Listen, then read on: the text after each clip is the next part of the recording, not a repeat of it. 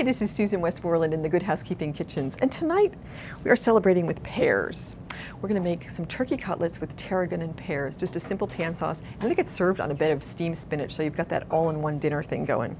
Now, here's a whole bunch of pears that some of them you'll know immediately. This is an Asian pear, and here's a bosc, and a seckel, and this is a comice, and this is, I think, a classic red Bartlett and a Bartlett, some more little baby Bartletts.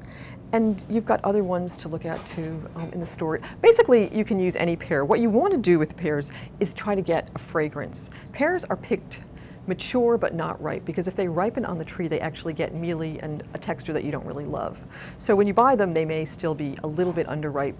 You can put them in a ripening bowl or in a brown bag and just have them sit for a few days, and then just smell them. They can smell really nice and good. And to do this recipe, you're going to cut it in half.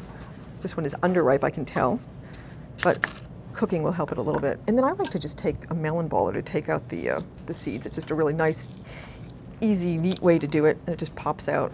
And you can just go down like this and cut it into the slices that you want. Very, very simple. And you're just going to saute your turkey cutlets, take them out, and then put the slices in and saute them with a little bit of tarragon, make some pan juices with broth, and you're done. And over the spinach, it's kind of your bed of stuff to scoop up the sauce.